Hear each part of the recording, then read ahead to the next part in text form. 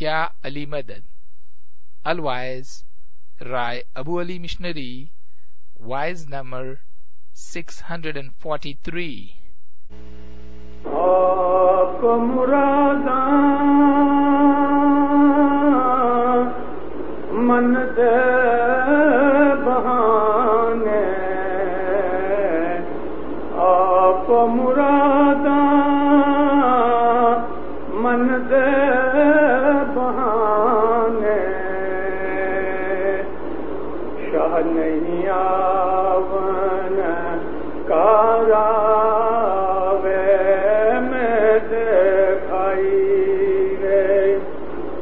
نہیں آون کاراوے میں سے بھائی گے میں بھی لالا میں شاہجیدہ گولا میں بھی لالا میں شاہجیدہ گولا میرا نام سبھاگا وے میں دے بھائی وے میرا نام سبھاگا وے میں دے بھائی وے. مولانا حضرت امام کو صلوات پڑھو مولانا. اللہ آپ نے شاید یہ پنجابی زبان کا گنان کھنڈی دفعہ سنا ہوگا. پھر کہتے ہیں اپنے دل کی مرادیں رکھ کے اپنے من کے خیالوں پہ چل کے مولا نہیں ملتا، اور اس چیز کو یاد کرنا چاہیے. آپ مراداں من دے بہانے شاہ نہیں آونکارا، من کے بہانے بنائے اور اپنے من پہ چلے، اپنے خیالوں پہ چلے، اس کو خدا ہاتھ نہیں آتا. پھر کہتے ہیں میں لالا ہوں اور شاہ کا گولا ہوں. لالا کہتے ہیں سیٹ کو، پیسے والا ہوئے، دنیا میں بڑا ہوئے، سیٹ ہوئے، لیکن شاہجیدہ گولا مولا کا غلام ہوں اور میرا نام سبھاگا ہے، یعنی میں نصیب والا ہوں، خوش نصیب ہوں. پیروں نے ایسے بہت سے کلام کہے جس کے اندر انسان کو یہ بات کے لیے زور دے کے کہا کہ تم اپنے وچاروں پہ مت چلو، مولا کے فرمان پہ عمل کرو.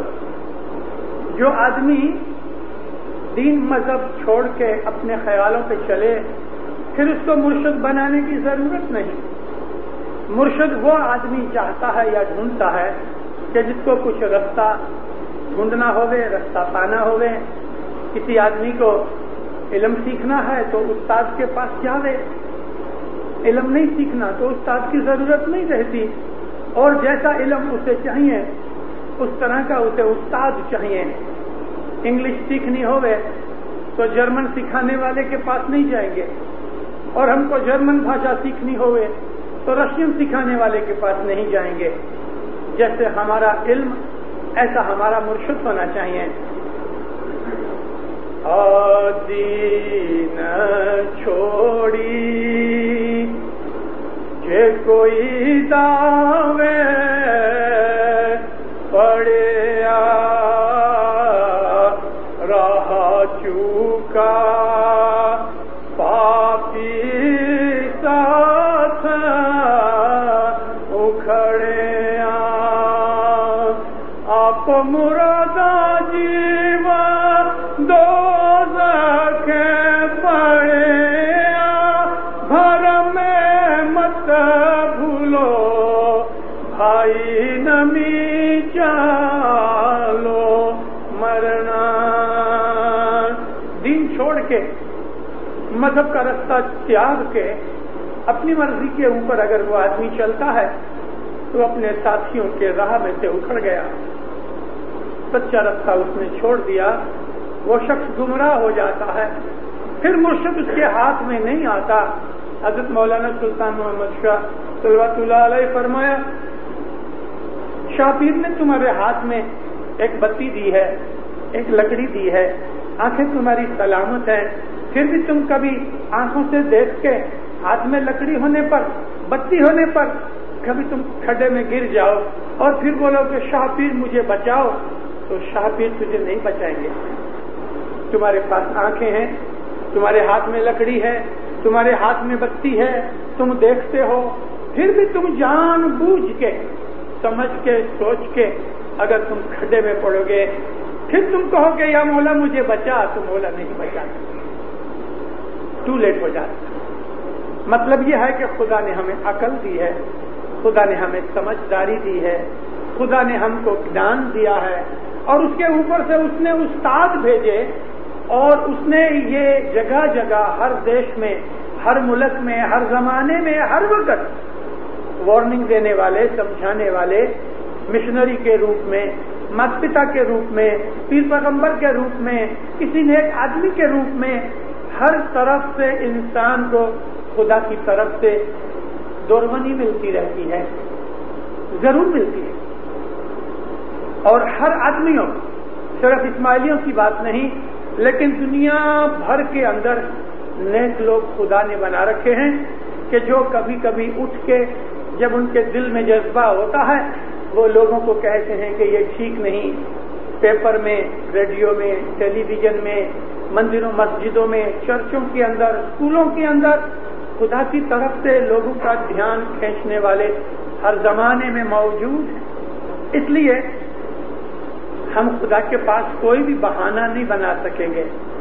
پھر کہتے ہیں من کی مرادیں، تمہارے من کے خیال دیکھ کے، اپنے بہانے ڈھونڈ کے اگر اپنی مرضی پہ چلنا چاہتے ہو تو پھر تمہیں خدا کام نہیں آئے گا۔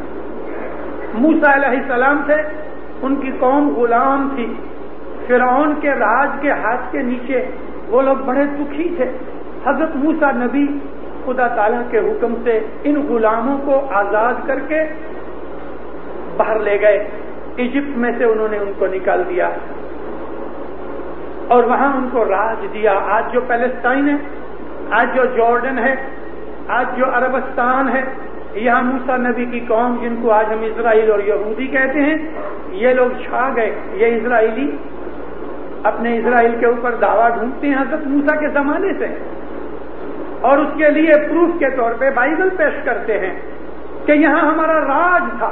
سچ بات ہے، مگر اس کے پہلے تمہارا راج نہیں تھا اور تم ایجپٹ کے اندر غلامی کرتے تھے۔ چلو جھوٹی بات کو چھوڑ دو، ان کو راج ملا، غلامی کی سختیاں، غلامی کے اندر جو مار پڑتی تھی، غلامی میں بھوکے رہتے تھے، غلامی کے اندر ذلیل ہوتے تھے، وہ سب بھول گئے، اور کچھ 500 برس بھی نہیں ہوا، ان لوگوں نے نبیوں کو مارنا شروع کر دیا۔ کوئی بھی پیغمبر، کوئی بھی نبی، کوئی بھی بڑا پادری مشنری کھڑا ہو کے ان کو نصیحت کرے، یہ اس کو مار ڈالیں یا اس کو جیل میں ڈال دینے۔ جیسس کے ساتھ بھی یہی ہوا نا۔ جیسس نے ان کو کیا سکھایا کہ تم ٹھیک بنو، نیک بنو، بدیاں برائیاں چھوڑ دو، تو جیسس کو پکڑ کر بھی ان لوگوں کے کہنے کے حساب سے سولی پہ چڑھا دیا۔ موسیٰ نبی نے جب ان لوگوں کو آسائش اور آرام دیا، اصل باتیں بھول گئے۔ حضرت موسیٰ علیہ السلام کو کہتے ہیں کہ ہم لوگ یہ کانڈے بٹاٹے کھا کے، یعنی ڈونگری اور بٹاٹے اور یہ گوشت اور مچھی کھا کھا کے ہم تھک گئے ہیں، تم خدا کو ایسا نہ کہو کہ کوئی بھی محنت کیے بغیر، چولہا جلائے بغیر، لکڑیاں جمع کیے بغیر ہم کو آسمان سے کھانا اور پانی ملے۔ پانی ڈھونڈنے کے لیے ہم کو کتنے کتنے مائل جانا پڑتا ہے۔ موسیٰ نبی نے اللہ کے پاس عرض کی، اے مولا، میری قوم اس بات کے اوپر تل گئی ہے کہ وہ ابھی محنت کرنا نہیں چاہتے، تو تو مہربانی کر ہمیں آسمان سے کھانا بھیج۔ قرآن پاک میں اللہ تعالیٰ اشارہ کرتا ہے کہ ہم نے اے اسرائیلیوں تم کو من و سلوا بھیجا. من و سلوا کھانے پینے کی آسمان سے اتری ہوئی چیزیں. ہوتا یہ تھا کہ تمبو کے اوپر رات کے وقت آسمان سے کچھ ایسی چیز تھوڑی تھوڑی گرتی تھی کہ صبح کو یہ لوگ چھری لے کے اور اپنے تمبو کے اوپر ایسا پھراویں تو وہ اکٹھی ہو جاوے, کچھ کو پلیٹوں میں ڈال کے یہ لوگ کھاویں. تو انہوں نے ایسی لذت والی چیز دنیا میں کبھی نہیں کھائی تھی. ماوے کی طرح, کھوئے کی طرح, جس میں بادام, پستہ, اس کے اندر شکر اور طرح طرح کا مسالہ ڈال کے ایسا اس کو طاقت والا اور خوشبو والا اور سواد والا خدا نے بنایا تھا کہ آنکھوں کو بھی بھلا لگے. دودھ کا جس طرح سے ماوا بناؤ, اس طرح سے یہ اوپر سے من اترتا تھا. اس کا نام تھا من. اس کو چھریوں سے ایسا کھوتر کے پلیٹوں میں بھر لے اور کھاوے. رات کے وقت یہ لوگ اپنے برتن کھلے چھوڑ دے اپنے تمبو کے باہر, اور اوپر سے ایسا کلین پانی اس کے اندر آوے جس کو سلوا کہا گیا,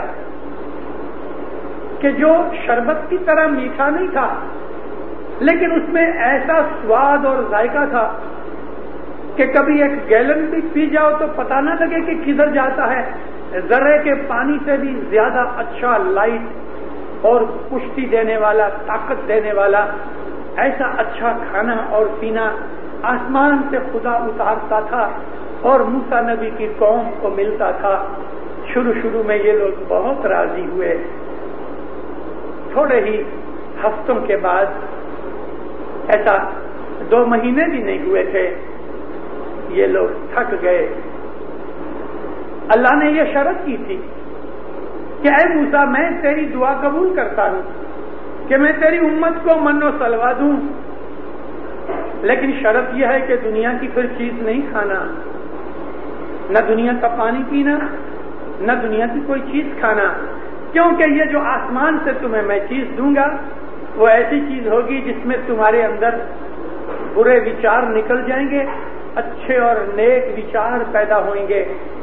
قرآن شریف کی اس آیت اور اشارے سے یہ چیز ثابت ہوتی ہے کہ دنیا کے اندر کھانا پینا جو انسان کھاتا پیتا ہے اس کی کوالٹی اور اس کے اندر جو کچھ بھی پدارتھ ہیں اس کے حساب سے آدمی کے اندر روحانیت یا انسان کے اندر حیوانیت پیدا ہوتی ہے. بیت الخیال والوں کو مولانا سلطان محمد شاہ صلوات اللہ علیہ نے فرمایا ہے کہ تم بہت گوشت مت کھاؤ, بہت گوشت کھا کے اپنے پیٹ کو قبرستان مت بناؤ. وہ لوگ, وہ قومیں کہ جو بہت زیادہ گوشت کھانے والی قومیں ہیں, وہ لوگ گرم ہیں یا ان کے اندر زیادہ پیشنس, دھیرج نہیں ہے. اور وہ لوگ جو بہت تیکھا مسالہ کھاتے ہیں وہ لوگ بڑے کرودھی ہیں. وہ لوگ جو گیہوں کھانے والے ہیں لمبے ہوتے ہیں, چاول کھانے والی قومیں ٹوکی ہوتی ہیں, مچھی کھانے والے زیادہ برینی ہوتے ہیں, بھاجی پکالا کھانے والے ڈرپوک اور بڑے شانت ہوتے ہیں, ٹیمڈ ہوتے ہیں. اور جو آدمی بالکل فروٹی کھاتے ہیں وہ لوگ لمبی عمر پاتے ہیں, بیمار نہیں ہوتے. اس طرح دنیا کے اندر جدا جدا کھانا پینا کھانے سے انسان کے آچار وچار, تندرستی, اس کے شریر اور من کے اوپر اثر ہوتا ہے. دودھ, دہی, فروٹ کا رس, بھاجی بکالا, تھوڑی سی مچھی اور کبھی کبھی تھوڑا تھوڑا گوشت کھانے سے انسان کا تندرستی کا خیال بھی یعنی اچھا رہتا ہے اور اس کے آچار وچار بھی اچھے ہوتے ہیں. قرآن شریف میں یہ فرمایا کہ میں تمہیں من و سلوا دیتا ہوں مگر شرط یہ کہ پھر دنیا کی چیز نہیں کھانا, اور یہ چیزیں کھانے سے تمہارے اندر روحانیت پیدا ہوگی.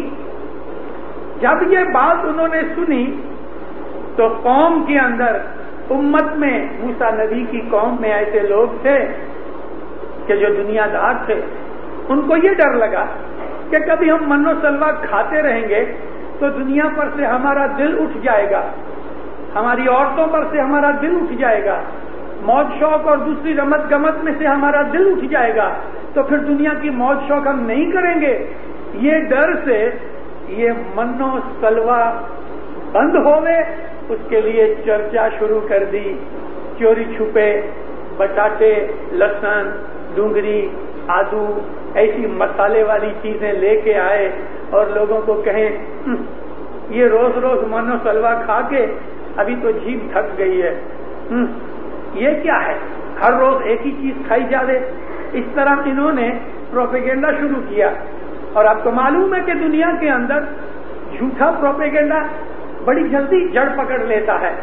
لوگوں کو موج شوق، سواد اور دنیا کے آکرشن کی طرف جلدی سے ایزیلی دل آ جاتا ہے. خدا کے فیور میں، خدا کے واسطے اگر کوئی آدمی واز نصیحت اور پروپیگنڈا کرے اس کا اثر تھوڑا اور ڈھیلا پڑتا ہے، لیکن خدا کے ورودھ میں اگر کوئی کھڑا ہو جائے تو لوگ اس کی بات کو جلدی سے پک اپ کر لیں گے، کیونکہ وہ چیز آسان ہے اور خدا کا ملنا مشکل ہے. موسیٰ نبی کی امت کے اندر یہ بڑی گڑبڑ ہو گئی. ایک ڈیپوٹیشن موسیٰ نبی کے پاس آیا، یا نبی ہم کو یہ ابھی من و سلوا روز روز کھانا پسند نہیں، آپ اللہ کے پاس عرض کرو کہ ہم کو ہر روز کوئی نئی چیز بھیجا کرے. خدا تعالیٰ نے پھر غصہ کیا، اے موسیٰ اپنی قوم کو چھوڑ دے اس حال کے اوپر اور تو چلے جا. موسیٰ نبی پھر بھاگ گئے اور قوم پریشان ہو گئی، معافیاں مانگی، واپس گئے. من و سلوا کے لیے پھر عرض کی. اللہ نے فرمایا اب میں قیامت تک تمہارے اوپر من و سلوا نہیں اتاروں گا. سورہ بنی اسرائیل کے اندر آپ کو یہ وارتا جو سٹوری میں نے کی ہے یہ ملے گی. اس طرح سے اس قوم کو خدا تعالیٰ نے آسانی دی، آسائش دی، غلامی میں سے نکال کے بادشاہی دی، آرام دیا، عزت دی، تندرستی دی، اچھا اچھا کھانا پینا دیا، اچھا رہن سہن دیا، مگر وہ ناشکرے نکلے، انگریٹفل نکلے، نگونے نکلے اور خدا تعالیٰ کے رستے سے ہٹ گئے. اور وہ ایسے خراب ہوئے کہ ان میں سے تھوڑے گروپ کے سوا میجورٹی بنی اسرائیل کی رستے سے ہٹ گئی. اپنے نبیوں کو، اپنے مشنریوں کو، اپنے سکھانے والوں کو، بزرگوں کو، قوم کے لیڈروں کو مار ڈالتے تھے. جو ان کی بات نہ مانے اس کو مار ڈالے.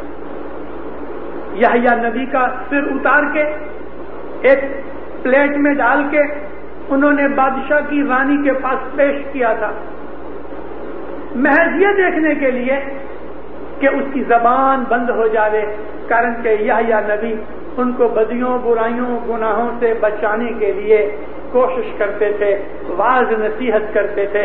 زکریا نبی بھی یہودیوں نے مار ڈالا، ان کو کروٹ سے چیر ڈالا. یونس نبی اگر بھاگ گئے تو انہی یہودیوں کے ڈر کے مارے بھاگ گئے اور اللہ تعالیٰ نے تھوڑی سی ڈانٹ پلائی کہ تو کیوں ڈر کے مارے بھاگ گیا. ایک نہیں انیک نبیوں کا ذکر ہم کو اولڈ ٹیسٹامنٹ کے اندر بائبل میں سے ملتا ہے، اور ہماری قصص الانبیاء اور اس طرح کے جو نبیوں کی وارتائیں ہیں اس کے اندر ہم کے یہ سب باتیں ملتی ہیں. مطلب کہنے کا یہ ہے اگر مرشد بنایا ہے تو مرشد کے کہنے اور فرمان پہ عمل کرو.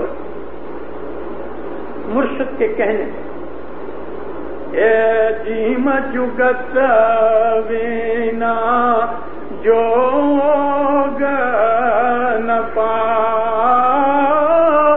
میرے بھائی جیم جگت وینا جوگ نہ پاوے جلگی جوگی کے کہنے نہ جا میرے بھائی جان لگ جوگی کے کہنے نہ جاوے. جب تک جوگی تمہارا جو استاد ہے اس کے کہنے پر عمل نہیں کرو گے تب تک تم آگے نہیں جاؤ گے، بیٹھے رہو گے.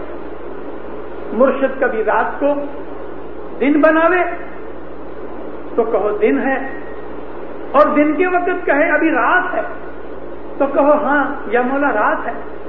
بھلے تمہاری آنکھیں اس کو دن دیکھتی ہوں لیکن مولا نے کہا کہ یہ دن نہیں رات ہے، اس کا بھید تم نہیں جانتے، اس کے لیے کہو ہاں خداوند یہ رات ہے. اس طرح ہماری عقل امام کے فرمان کے اندر نہیں آنی چاہیے. گیتا کا ایک چھوٹا سا قصہ ہے.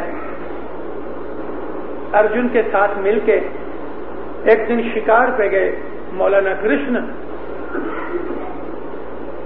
شکار تو کچھ نہیں کیا، رستے میں باتیں کرتے جاتے تھے.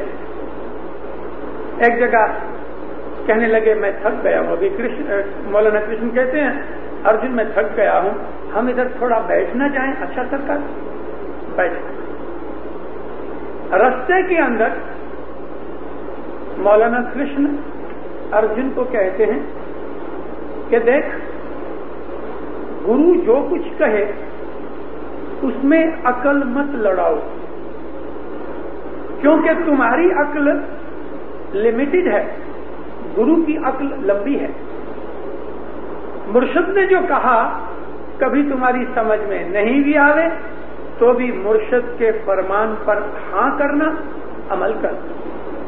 مولانا حاضر امام کے فرمان مبارک میں ہے کہ ہمارے بہت سے فرمان ہیں جو تمہاری سمجھ میں نہیں آتے، پھر بھی تم ان کے اوپر عمل کرنا، کیونکہ جو تمہاری عقل ہے وہ مرشد جیسی نہیں ہے.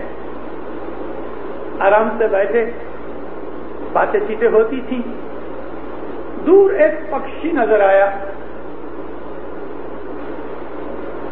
مولانا کرشن علیہ السلام فرماتے ہیں ارجن وہ پکشی تو دیکھتا ہے؟ ہاں مولا دیکھتا ہوں. گروڑ جیسا لگتا ہے. گروڑ پرانے زمانے میں بہت بڑا پکشی ہوتا تھا اور ایسا لکھا ہوا ہے کہ وہ آدمیوں کو اٹھا کے اڑا کرتا تھا. بھائی گروڑ لگتا ہے؟ ہاں مہاراج گروڑ لگتا ہے. تھوڑی دیر ہوئی. ارجن کہ جی خداوند دیکھ تو وہ پکشی تو میرے کو ایسا لگتا ہے جانے کوئی مور ہوئے. دیکھ کے ہاں خداوند مور ہے. تھوڑی دیر ہوئی. ارجن جی خداوند وہ پکشی میرے کو دیکھو تو صحیح وہ کوا لگتا ہے، وہ تو کاگڑا ہے. ہاں خداوند کاگڑا ہے. کیسے آدمی ہو؟ میں کہتا ہوں گروڑ ہے، کہتے ہاں گروڑ ہے. میں کہتا ہوں مور ہے، تم کہتے ہو مور ہے. میں کہتا ہوں کوا ہے، تم کہتے ہو کوا ہے. ہاں خداوند تم جو کہتے ہو وہ ہے. کیونکہ تھوڑی دیر پہلے مولانا کرشن کی طرف سے اس کو نصیحت ملی کہ مرشد جو کہے اس کے اوپر عمل کرنا. تیری عقل مرشد جیسی نہیں. تھوڑی دیر پہلے اس کو نصیحت کی تھی. اب جو یہ 3 باتیں کر کے سرکار تھوڑا غصے سے کہتے ہیں کیسا آدمی ہے تو؟ میں کہتا ہوں گروڑ تو تو کہتا ہے گروڑ. میں نے کہا مور تو تو نے کہا مور. میں نے کہا وہ کوا ہے تو تو نے کہا ہاں خداوند کوا ہے. کیسے آدمی ہو؟ ایسی کیسی بات کرتے ہو؟ کہتے خداوند آپ جو کہتے ہو اس وقت وہ ہے، یعنی کبھی وہ گروڑ ہے اور تیرے مکھ سے نکلا کہ وہ گروڑ نہیں مور ہے تو وہ مور ہے. گروڑ مٹ گیا. اور یا مولا کبھی تیرے مکھ سے نکلا کہ وہ کاگڑا ہے کوا ہے تو وہ مور مٹ گیا، وہ کوا بن گیا. جو تیرے منہ سے نکلا وہ ہے. بات بالکل سچ ہے. بات بالکل سچ. اس کے مکھ میں سے جو نکلتا ہے وہی چیز ہوتی ہے اور وہ چیز وہی ہوتی ہے. ظاہر کے آکار کو چھوڑ. جو امام نے کہا وہ آمین. حضرت مولانا سلطان محمد شاہ صلوات اللہ علیہ نے بیت الخیال کے ایک فرمان کے اندر فرمایا ہے کہ کبھی تمہارا مرشد تم کو یہ حکم کرے کہ نماز پڑھنے کا جو مصلی ہے اس کو شراب میں بھگو کے اس کے اوپر بیٹھ کے تم نماز پڑھو. مولا کہتے ہیں کہ آنا کانی نہیں کرنا، اس کے اندر سوال جواب نہیں کرنا کہ شراب تو حرام ہے، اس کے اندر میں اپنا مصلی اپنی چٹائی بھگو کے پھر اس پہ بیٹھ کے میں نماز پڑھوں، آناکانی نہیں کرنا۔ مرشد جو جانتا ہے تم نہیں جانتے۔ مولا نے اس وقت حافظ شیرازی کا ایک شعر پڑھا تھا، بمے سجاد رنگی کن گرد پیر مغاں گوید کہ سالک بے خبر نبوت ذرا ہو رسم منزل ہا۔ اگر تیرا مرشد تم کو یہ کہے کہ تم اپنے مصلی کو شراب میں بھگو کے اس پہ بیٹھو اور نماز پڑھو، بندگی کرو، تو جو تیرا مرشد جانتا ہے وہ تو نہیں جانتا، یہ اس کا طریقہ اور راستہ ہے۔ مرشد کا کہنا، مرشد کے بول، مرشد کی باتوں کو سمجھنا ہمارے ہاتھ میں ہے۔ اگر مولا کی اور مرشد کی مہربانی ہوئے تو بہاولپور کے جماعت خانے کے اندر حضرت پیر شمس ماں باپ آ کے اتارا کیا ہے۔ 3 دن کا روزہ تھا، شام کو روزہ کھولنا تھا۔ پیر شمس کے 2 چیلے تھے، چندر بھان اور سورج بھان۔ چندر بھان بیٹھا تھا، صبح دعا اور نماز ہو گئی، لوگ اپنے اپنے گھر کو چلے گئے۔ کچھ لوگ تھے ایسے کہ جو پیر شمس کے پاس بیٹھ کے کچھ باتیں سنتے تھے، کچھ سوال کرتے تھے، کوئی دورونی لیتے تھے۔ جب یہ سب چلے گئے، تھوڑی دیر آرام کیا۔ 10 بجے 1 پہر کے بعد پیر شمس نے آنکھ کھولی، لوٹا لے کے ہاتھ منہ دھویا۔ چندر بھان نے پوچھا کہ سرکار آج کیا کھاؤ گے؟ کہتے چندر بھان بیٹا آج ہم کو ایک ایسی چیز لا دو کہ جو عام لوگ نہیں کھاتے۔ خداوند کیا چاہیے؟ کہ میرے کو آج آدمی کا گوشت کھانا ہے، مانس ماس چاہیے۔ چندر بھان کو بڑا شوق لگا، برسوں سے پیر شمس کی سیوا میں تھا، پیر شمس کی نورانی اور روحانی حالت سب جانتا تھا۔ آج ان کے مکھ مبارک سے یہ سن کے ذرا اس کو شوق لگا، لیکن کہا اچھا خداوند میں جاتا۔ ایک کسائی کی دکان پہ گیا، خود برہمن تھا ذات کا، ساری زندگی چندر بھان نے گوشت نہیں کھایا تھا، بھلے اسماعیلی بن گیا تھا۔ اور وہ زمانے کے اندر ہمارے پیر مرشد زیادہ زور نہیں دیا کرتے تھے۔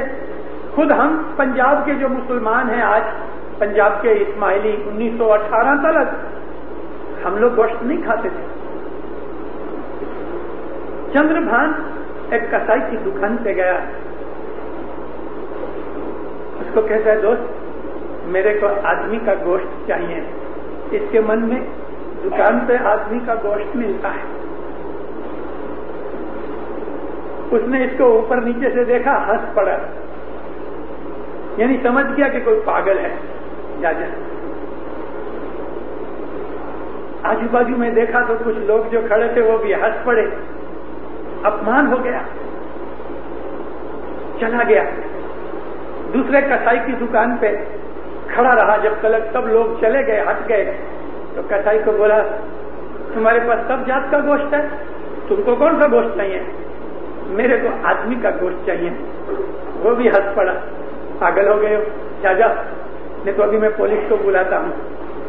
اب یہ گھبرایا، بہت سے کسائیوں کے پاس گیا، سب نے اس کو اسی طرح سے ہردود کر کے پاگل سمجھ کے نکال دیا۔ کوئی ایسا ہنسا کہ اس کی بے عزتی ہو گئی۔ وہاں مرشد کا حکم یہ ہے کہ مجھ کو مانس ماس چاہیے، اس کے اوپر سارا گنان لکھا ہوا ہے شبت میں۔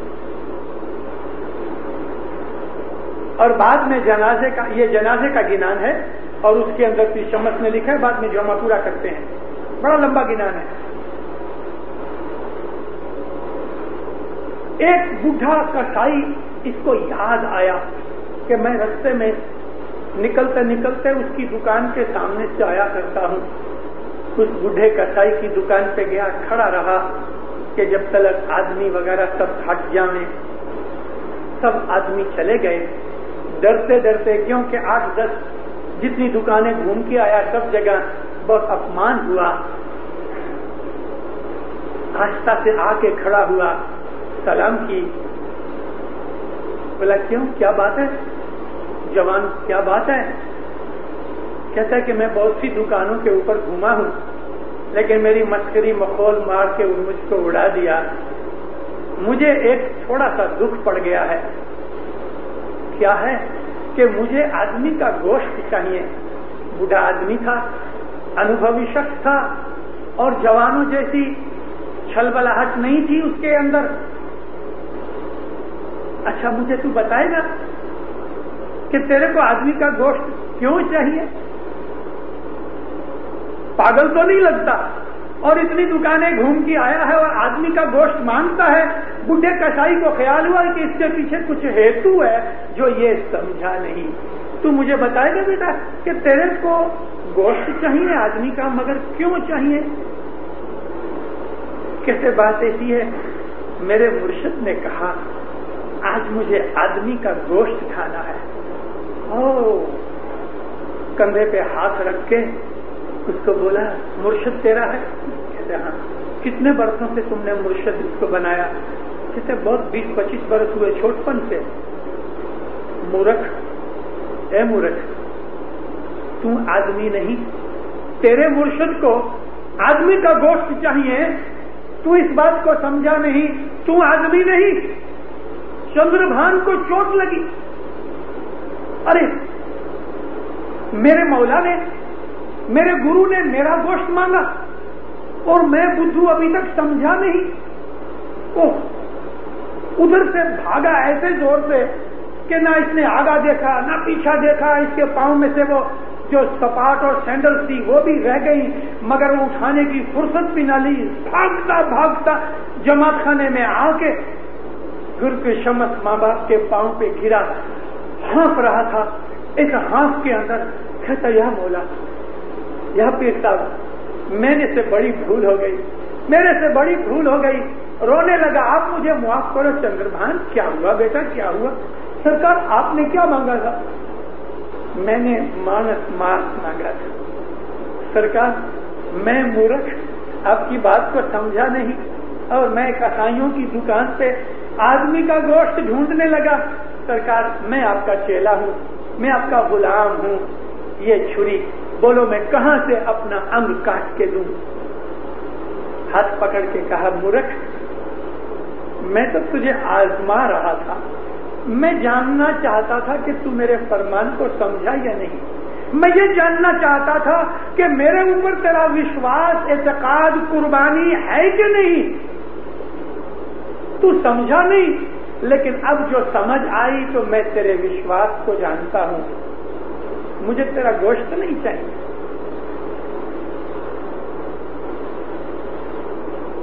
مولا کو نہ ہماری دولت چاہیے, نہ ہمارا گوشت چاہیے. مولا کو ہماری کوئی چیز نہیں چاہیے, اسے کوئی چیز کی پرواہ نہیں, حاجت نہیں ہے. صرف وہ ہمارا دل دیکھنا چاہتا ہے کہ میرے اوپر میرے مریدوں کا وشواس کتنا ہے, اور کچھ نہیں. مولا تو جانتا ہے, ہماری کمزوریاں جانتا ہے, ہماری خامیاں جانتا ہے, لیکن کبھی کبھی اس نے ہمارے اوپر کبھی کوئی چیز ڈالی ہوئی ہے تو ہمارا دل ایمان دیکھنے کے لیے حضرت مولانا سلطان محمد شاہ رحمۃ اللہ علیہ فرمایا کہ دیکھو ہر وقت ہر روز یہ دعا مانگتے رہو, یا مولا ہمارے اوپر فرق نہیں ڈالنا. مولا کہتے ہیں یہ روز دعا مانگو, یا مولا تو کڈے فرق نہ دیجیے, کارن کہ تمہارے اوپر میں نے ایک پرکھ ڈالی ہے دسمند کی, اور اس میں بھی تم پورے نہیں ہو. اکھی دنیا کے اندر 100% दसबंदी, प्योर दसबंदी कोई नहीं है, कोई नहीं। अच्छी दुनिया के ऊपर, क्योंकि हम इंसान हैं, हमसे भूल चूक हो जाती है, जानबूझ के नहीं। ऊंचे में ऊंचा, आला में आला मोमेंट जो है, टॉप ग्रेड का मोमेंट, कि जिस मोमेंट के लिए इमाम ये कहते हैं कि ऐसे दो मोमेंट अगर मिल के बैठ के आपस में नक्की करें कि ये आसमान जमीन तोड़ के हमको नवा आसमान जमीन बनाना है, तो मौला के फरमान में है कि वो नवा आसमान जमीन बना सकते हैं। खुदा की ताकत की बात नहीं, मोमनों को इतनी ताकत मौला ने दी हुई है, और मोमनों के अंदर ऐसी ताकत है। जब ये फरमान हो रहे थे, कांडी मोहल्ला बनाने वाली अदलखियानी माँ, तो ये बुढ़ी भी बड़ी आबिद थी, उसके पास 50,000 रुपया था, और वो जमाने के अंदर आज से कुछ लगभग 60-50 बरस पहले 50,000 रुपया आज के 50 लाख रुपए जितना है। उसने ये सारी मिलकत मौला को अर्पण की। खुदावन मुझको कांडी मोहल्ले का जमात खाना बनाने तो कबूल कर। उस पर से उसका नाम पड़ा अदलखियानी माँ। जब साहब ने ये फरमाया कि मेरे मोमन में इतनी ताकत है कि दो मोमन मिल के आसमान जमीन बिगाड़ के तोड़ के नवा बनाना चाहें, उनमें इतनी शक्ति है, तो कहती है खुदावन ऐसे मोमन दुनिया में कितने हैं? हज़रत इमाम फरमाया 313 ये दर्जे के मोमन हैं कि जिनकी दुआ बंदगी से आसमान जमीन स्थिर हैं। कहती है खुदावन अगर उनमें से कोई गुजर जाता है तो सब फरमाया उसकी जगह दूसरे की अपॉइंटमेंट होती है। यानी अपॉइंट कौन करे? मौला करे ना, और कौन करे? लेकिन 313 रहते हैं, वो 314 नहीं होते, 312 नहीं होते, 313 मोमन दुनिया में है। इन मोमिनों के लिए भी हज़रत इमाम के फरमान में है कि ऊंचे में ऊंचा मोमन भी एक दिन में 7 गुनाह करता है। इस दर्जे के मोमन के जमीन आसमान तोड़ के वापस बना सके, इमाम फरमाया वो भी दिन में 7 अजाने गुनाह करते हैं। अजाने करेगा क्योंकि मोमन जानबूझ के कभी गुनाह नहीं करता। तो इन अजाने गुनाहों के कारण से ये हमारे जो छांटे डाले गए हैं हमारे मजहब के अंदर, ये छांटे इसीलिए हैं कि अजानी गलतियां इंसान की हालत में इंसान कभी थक जाता है, इंसान कभी बीमार हो जाता है, इंसान कभी नापाक होता है, इंसान कभी सुस्त होता है, इंसान कभी मुसाफरी में होता है। ऐसी कई चीजें हैं इंसान की कि वो अपनी इबादत भूल जाता है या छोड़ देता है या सो जाता है या ध्यान नहीं लगा सकता। ऐसी अजानी ह्यूमन वीकनेस के कारण से किए हुए गुनाहों के लिए ये छांटे रखे गए हैं। इमाम के फरमान में है चांद रात के बाद पहले रविवार को शाम को 4-4:30 बजे मजलिस बनाओ, मिशनरी वाज करे, इस मजलिस के अंदर तुम छांटा भी लो। फरमाया महीने में 1 या 2 दफा छांटा लेने से तुम्हारे अजाने गुनाह मुआफ होते हैं, और कभी तुम गुनाह इस तरह से मुआफ कराते रहोगे तो क़यामत के दिन तुम्हारे गुनाह इकट्ठे नहीं होंगे, क्योंकि वो मुआफ होते रहते हैं। 2 छांटे हमारे मजहब के अंदर बड़े इंपॉर्टेंट हैं।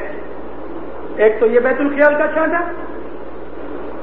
जो हर एक इस्माइली अगर इस छांटे की कदर जानता और समझता है तो वो छांटा कभी नहीं छोड़ेगा, कभी नहीं। और दूसरा छांटा हमारी चंद्रात की रात को होता है।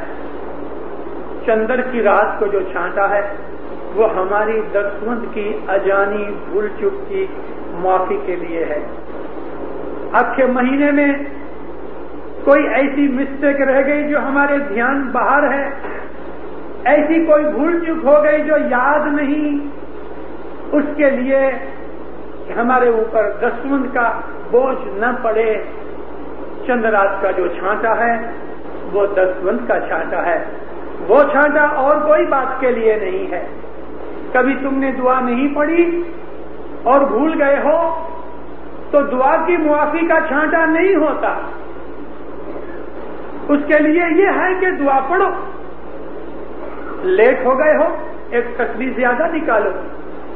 4 دن کے بعد کبھی یاد آوے کہ میں نے 4 دن پہلے دعا نہیں پڑھی, ابھی یاد آیا, ابھی بیٹھ کے دعا پڑھ لو اور ایک تسبیح زیادہ نکالو کہ وہ دعا میں چوک گیا. کبھی شنکا بھی ہے کہ شاید پڑھی کہ نہیں پڑھی, یاد نہیں آتا, تو بھی ایک پڑھ لو, فائدہ ہوگا.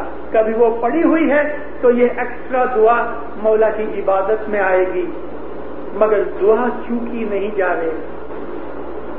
دعا کی معافی کا کچھ بھی عوض نہیں ہوتا. ایسے بھی دنیا میں مومن ہیں 12 سال کی عمر تک ان لوگوں کے اوپر, یعنی ہر آدمی کے اوپر 12 سال کی عمر تک بچے کے اوپر دھرم کے جو فرض ہیں کبھی وہ چوک جاوے, توڑ دے تو گناہ نہیں ہوتا.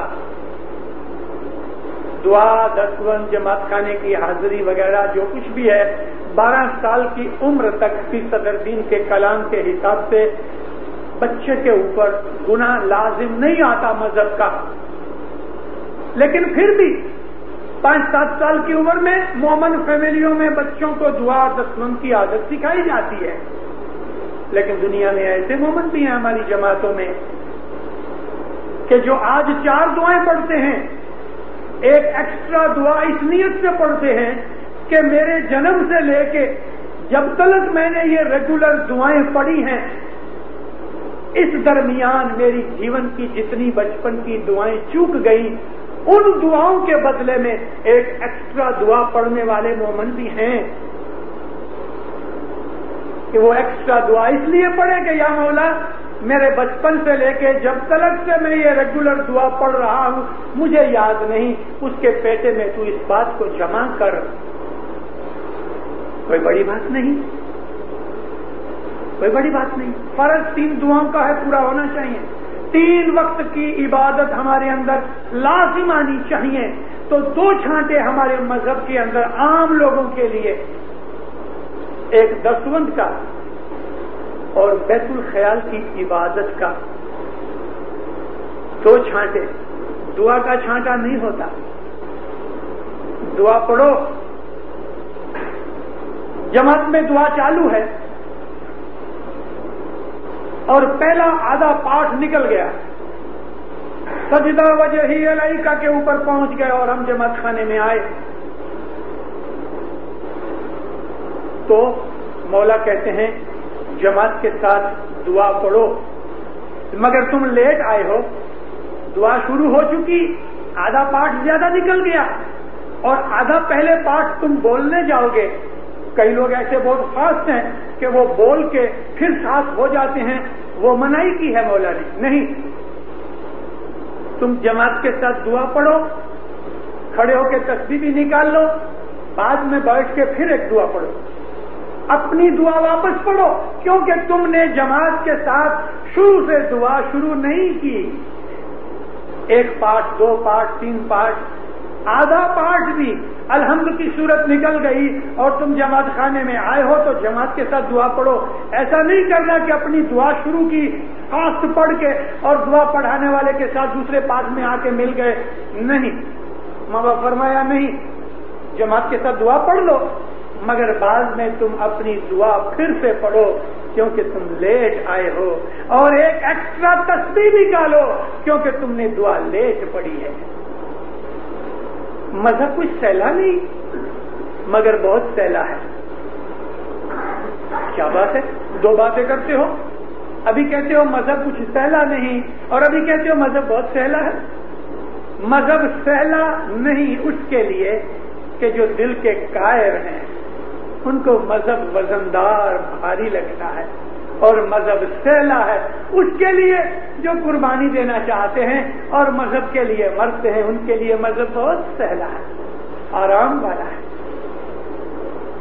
وہ لوگ کہ جنہوں نے بڑے بڑے دکھ اٹھائے مذہب کے لیے, جنہوں نے اپنے شریر کو کسایا مذہب کے لیے ان لوگوں کی باتیں سن کے ہم کو کمپاری چھوٹتی ہے. ہم لوگ ایسی ہو گئے, موج شوق میں پڑ کے کمزور ہو گئے, ڈھیلے بن گئے. پھر بھی ہم بیماروں کو دوا دینے کے لیے پیر مرشد نے بڑے راستے نکالے ہمارے لیے, جیسے کہ چھانٹے. رسول اللہ کے زمانے میں چھانٹے تھے. رسول اللہ میت کو بھی چھانٹا دیتے تھے, میت کو نیاز بھی لاتے تھے, بیماروں کے پاس جایا کرتے تھے اور ان کو چھانٹا دیتے تھے. رسول اللہ کا ایک بہت بڑا خدمت گار تھا, انس بن مالک, مشہور آدمی ہے. کسی بھی سنی پڑھے لکھے عالم آدمی کو پوچھو تو وہ انس بن مالک کو جانتا ہوگا, کیونکہ انس بن مالک نے 10 برس رسول اللہ کی سیوا کی. پھر وہ اپنے کام پر گیا. مومنوں, کبھی کبھی ہمارے لوگ پوچھتے ہیں کہ یہ 5 سال کی کیا بات ہے, لیکن رسول اللہ کے زمانے کے اندر بھی ایسے لوگ تھے کہ 2 برس, 5 برس, 10 برس نبی صاحب کی سیوا کیا کرتے تھے اور پھر سیوا پوری کر کے اپنے دھندے پہ جایا کرتے تھے. انس بن مالک نے 10 برس رسول اللہ کی سیوا کی, ایک پرسنل ویلٹ کی طرح. جوتیاں لے کے آوے, جوتیاں صاف کرے, کپڑے ٹھیک کرے, کپڑے پھٹ جاویں تو سی دے رہے, کسی کو میسج دے کے آوے, کسی کا میسج لے کے آوے.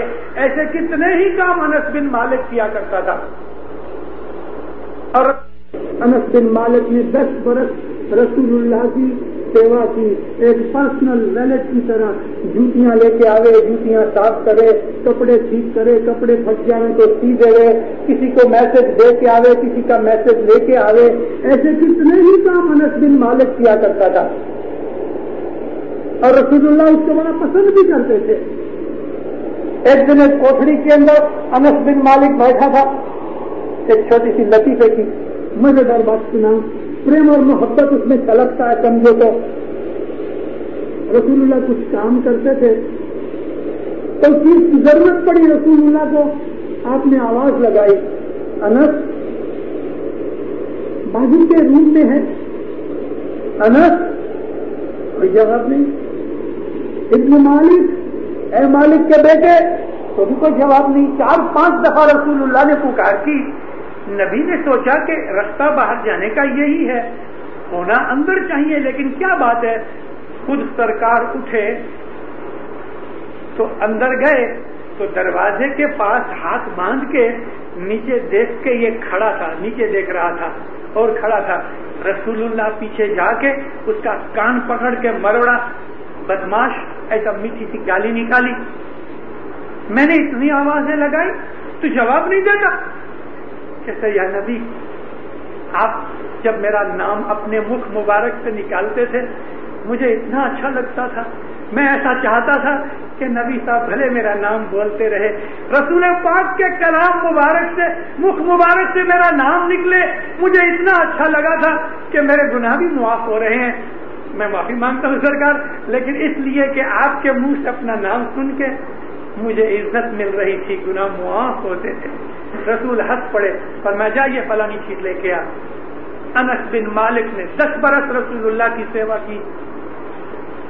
اور ایسے اور بہت سے لوگ تھے کہ کوئی 2 برس, کوئی 5 برس, کوئی 10 برس.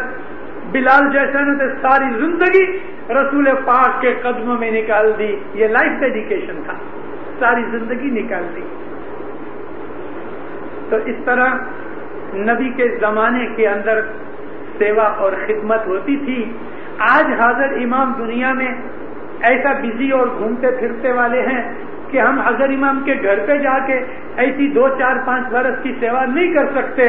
تو مولانا حضر امام کے گھر میں جو نوکر چاکر ہیں, کبھی وہ نوکر کی ہم 1 برس کی پگار دے دیں تو ایسا سمجھیں کہ ہم نے امام کی 1 برس سیوا کی.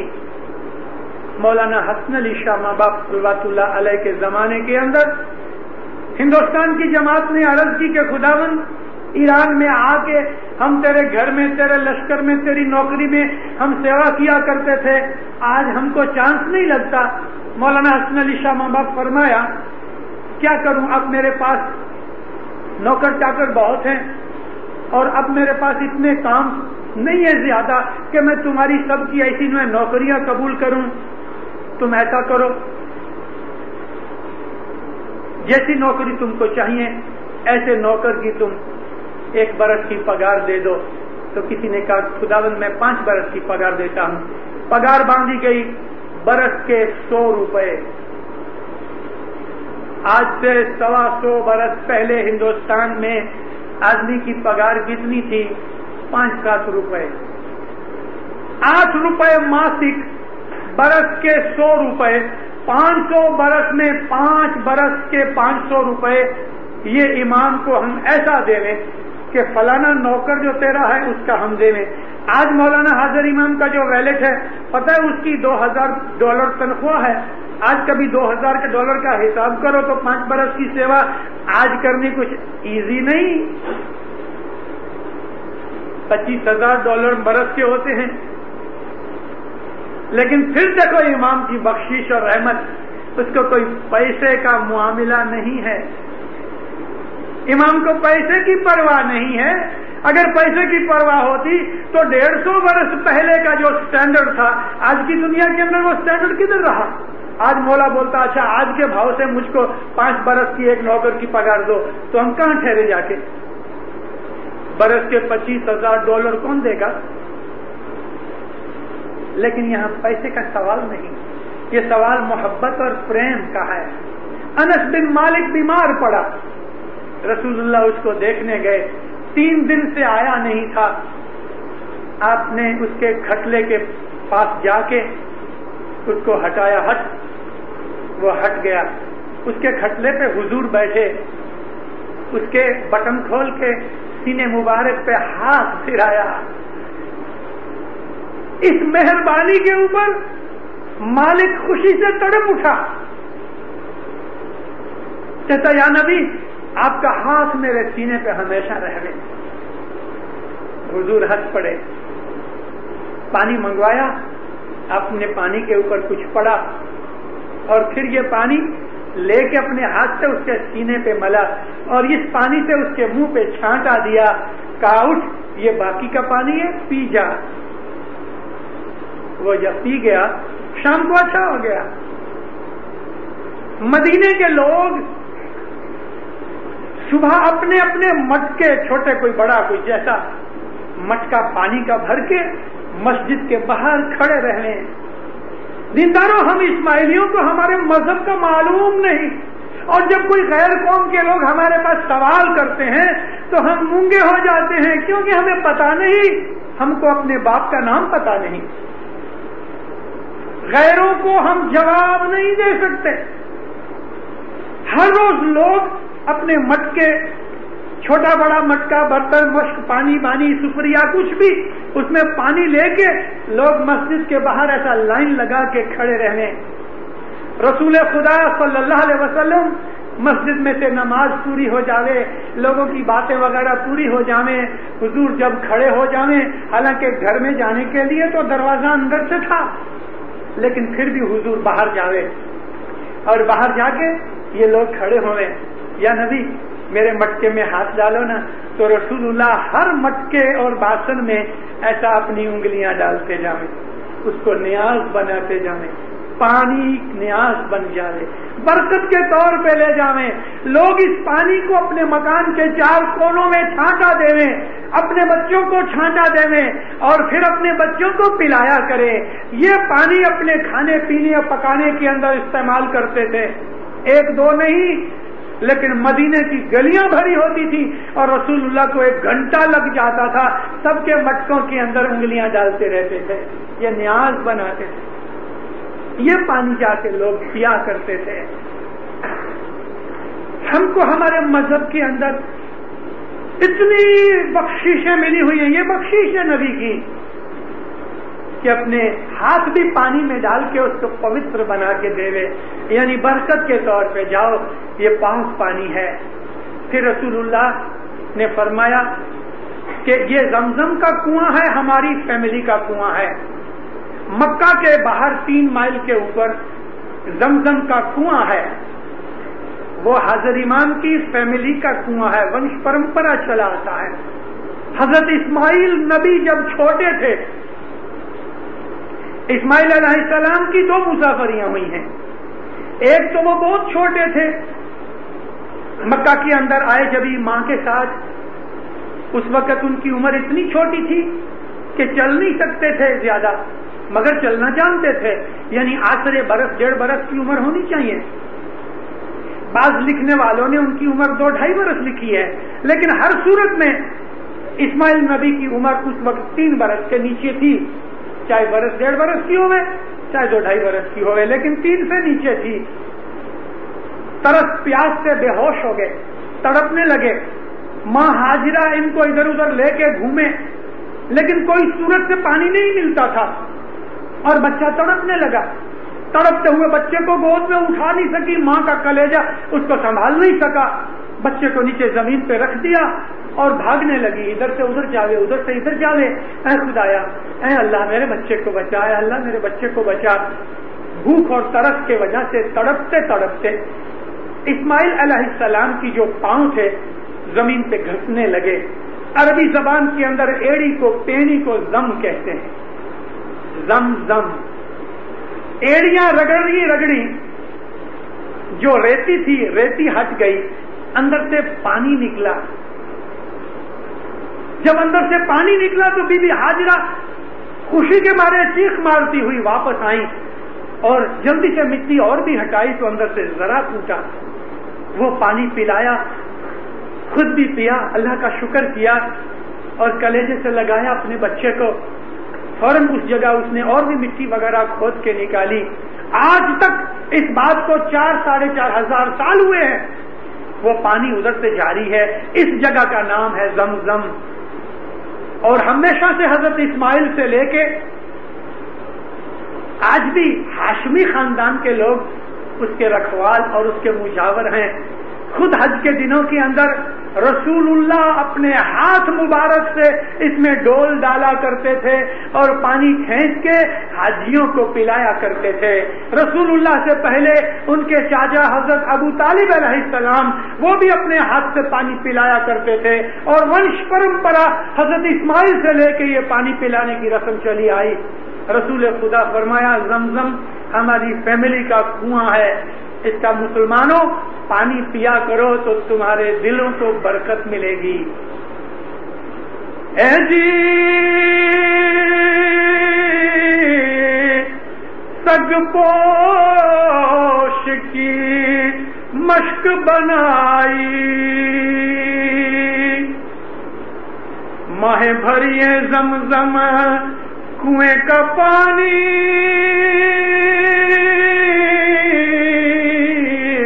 کتا کبھی پاک نہ ہووے جو دھووے سو پانی. الہی بھید سنتو نام لیجے. کتے کی مشق بناؤ، جیسے کہ گائے اور بکرے کے چمڑے کی بیگ بناتے ہیں، مشق بناتے ہیں، اس میں پانی ڈالو، وہ پانی پاک ہے، پینے کے لائق ہے. پھر حسن کبیر نے فرمایا کتے کی مشق کا اگر پانی اس میں ڈالو، زمزم کے کنویں کا پانی ڈالو، تو یہ پانی نہیں پیا جا سکتا، ناپاک ہوتا ہے. اور وہ کتے کی جو مشق ہے، کتا پھر بھی پاک نہیں ہوتا. ایسا ہی فرمایا ہے کہ جو نافرمان آدمی ہے وہ بھی ناپاک ہے، کتے کی طرح ناپاک ہے. کتے کی مشق میں بیگ میں زمزم کا پانی ڈالو تو بھی کتا پاک نہیں ہوتا. اگر وہ آدمی جو مرشد کی نافرمانی کرتا ہے کبھی وہ نیاز بھی پیتا ہے پھر بھی وہ ناپاک ہے، کیونکہ نافرمانی کرتا ہے. اے جی پاک پانی فرمانے ہوا، سرور ندیاں جانی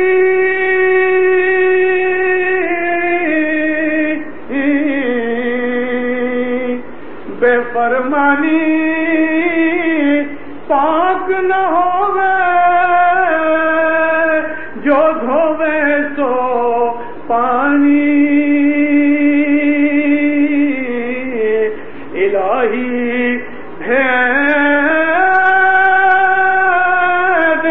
تنتو نام لیجے. پاک پانی فرمانے ہوا.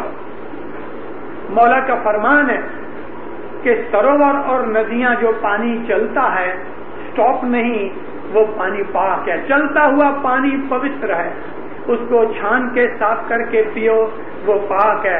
مگر جو پانی ایک پول میں ہے، سوئمنگ پول میں ہے یا پونڈ میں ہے، بندھا ہوا ہے، بہتا نہیں، فلو نہیں، وہ پانی پینے کی منائی ہے اسلام کے اندر.